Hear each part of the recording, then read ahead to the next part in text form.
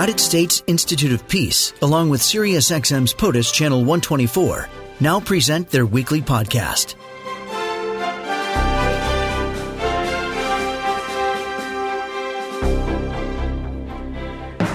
I'm Julie Mason. Brian Harding is senior expert for Asia for the United States Institute of Peace. Here to discuss the upcoming ASEAN, Association of Southeast Asian Nations meeting President Biden will be hosting at the White House coming up in just a few days now. Brian, good morning. Morning, Joey. A bit of a fraught summit coming up for the president. Yeah, in some ways it's an opportunity, though. It's not nothing that the president is hosting. Should be 10, but it's 8 leaders from Southeast Asia, small countries, Cambodia and Laos, big countries, Indonesia, Philippines, Vietnam. And it comes as really kicks off a really intense period of diplomatic engagement with Asia. President Biden will travel to Japan and South Korea later this month. In Tokyo, he'll have a summit with the Quad leaders, meaning the leaders from India, Japan, Australia, and the United States all together. So really entering into a period of intense engagement with Asia, even though you have a crisis in Eastern Europe. And I think it says a lot about the administration's priorities. What does it say about the administration's priorities? That they're actually going to be paying attention to Asia now?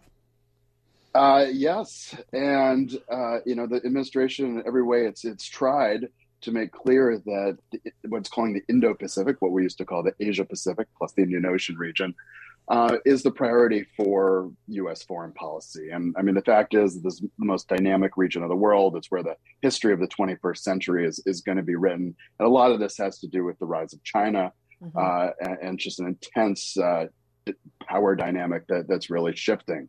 In the United States, these are where the opportunities are.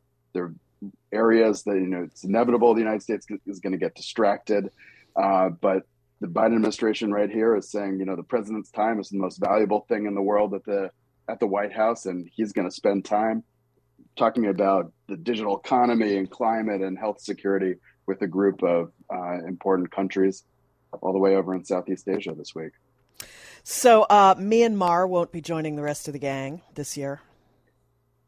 That's right. So engaging ASEAN, this consensus-based group of 10 countries, has not been easy over the last 15 months at all since the coup in Myanmar in February of 2021. 9 of the 10 countries will be represented, 8 by leaders. One, the Philippine foreign minister, is here. They have an election today. But it's right that Myanmar, Burma is not at the table, and nothing good seems to be happening in the country. 15 months later, we're at a stalemate. The military is not able to control even most of the country, incredibly repressive. It'll be on the agenda. ASEAN leaders are just as frustrated with the situation as President Biden is, but there's some divisions within ASEAN about how much they want to pressure and isolate the military government in Myanmar. Some other potential little minefields there. You mentioned the Philippine foreign minister. How does the U.S. sit down with the Duterte regime? Well, we're about to have the Marcos regime. Remember Ferdinand Marcos, dictator for many years, while his son's about to become president. Mm-hmm. So, U.S.-Philippine relations at a political level haven't been easy for the last 6 years under Duterte. They're not about to be easy under Marcos, but that doesn't mean that that's the entirety of the U.S.-Philippines relationship. Mm-hmm. We have intimate history, enormous Philippine-American community with ties back and forth. There's incredible goodwill for the United States and armed forces of the Philippines, which has really kept things on the rails a bit during the Duterte administration.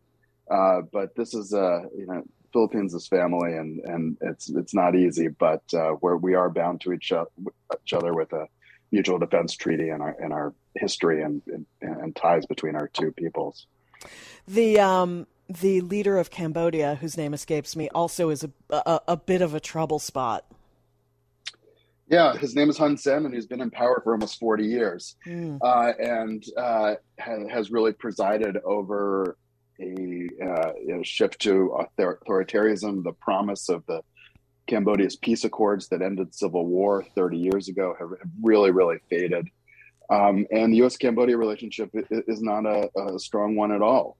But, a quirk to engagement with ASEAN is that the chairmanship of ASEAN rotates on an annual basis in alphabetical order. And this year, Cambodia is the chair. So Cambodia, it will be hosting the East Asia Summit, the ASEAN Regional Forum. President Biden will travel to Cambodia later this year. In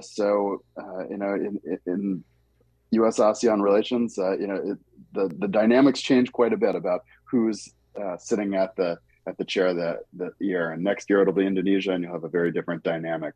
But Cambodia might be the one country in Southeast Asia that's somewhat happy with this situation in Myanmar, as it's no longer the worst actor. So, Brian, how hard do you think Biden is going to push the ASEAN members this year on China? So I think President Biden's really just trying to set up a contrast. While he's hosting the nine leaders at the White House this week and traveling to Tokyo and Seoul, President Xi is literally locked down in China, presiding over these sprawling COVID-19 lockdowns. Whether that shifts the sense in Southeast Asia that China's rise is inevitable, and the United States is somehow in some places would think it's declining in influence. That's an open question. Biden's really going to be focused on potential apolitical areas for cooperation, supply chain resilience, digital economy, climate change, health security, and talking basically about what the United States can do in a productive way, and trying to set that contrast with China with his actions and the types of cooperation that we can forge, rather than the last thing that Southeast Asian countries want is to be asked to choose between the United States and China. And I think his administration is certainly smart enough to realize that. And Ukraine will also be on the menu, I imagine. It will be. I think the most important thing is that Biden is saying that despite Ukraine, he's taking the time this week and also in his trip later this month to be focused on Asia.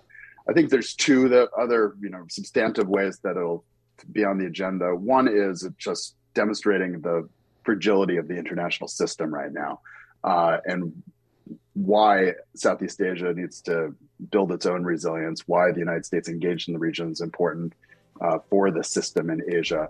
And the second is to highlight, frankly, China's tacit approval for the invasion of Ukraine. Really, really interesting summit coming up this week, May 12 and 13 at the White House. Brian Harding, senior expert for Asia for the United States Institute of Peace. Thank you for joining me. My pleasure. Great to talk. This podcast has been brought to you by the United States Institute of Peace and SiriusXM's POTUS, Channel 124.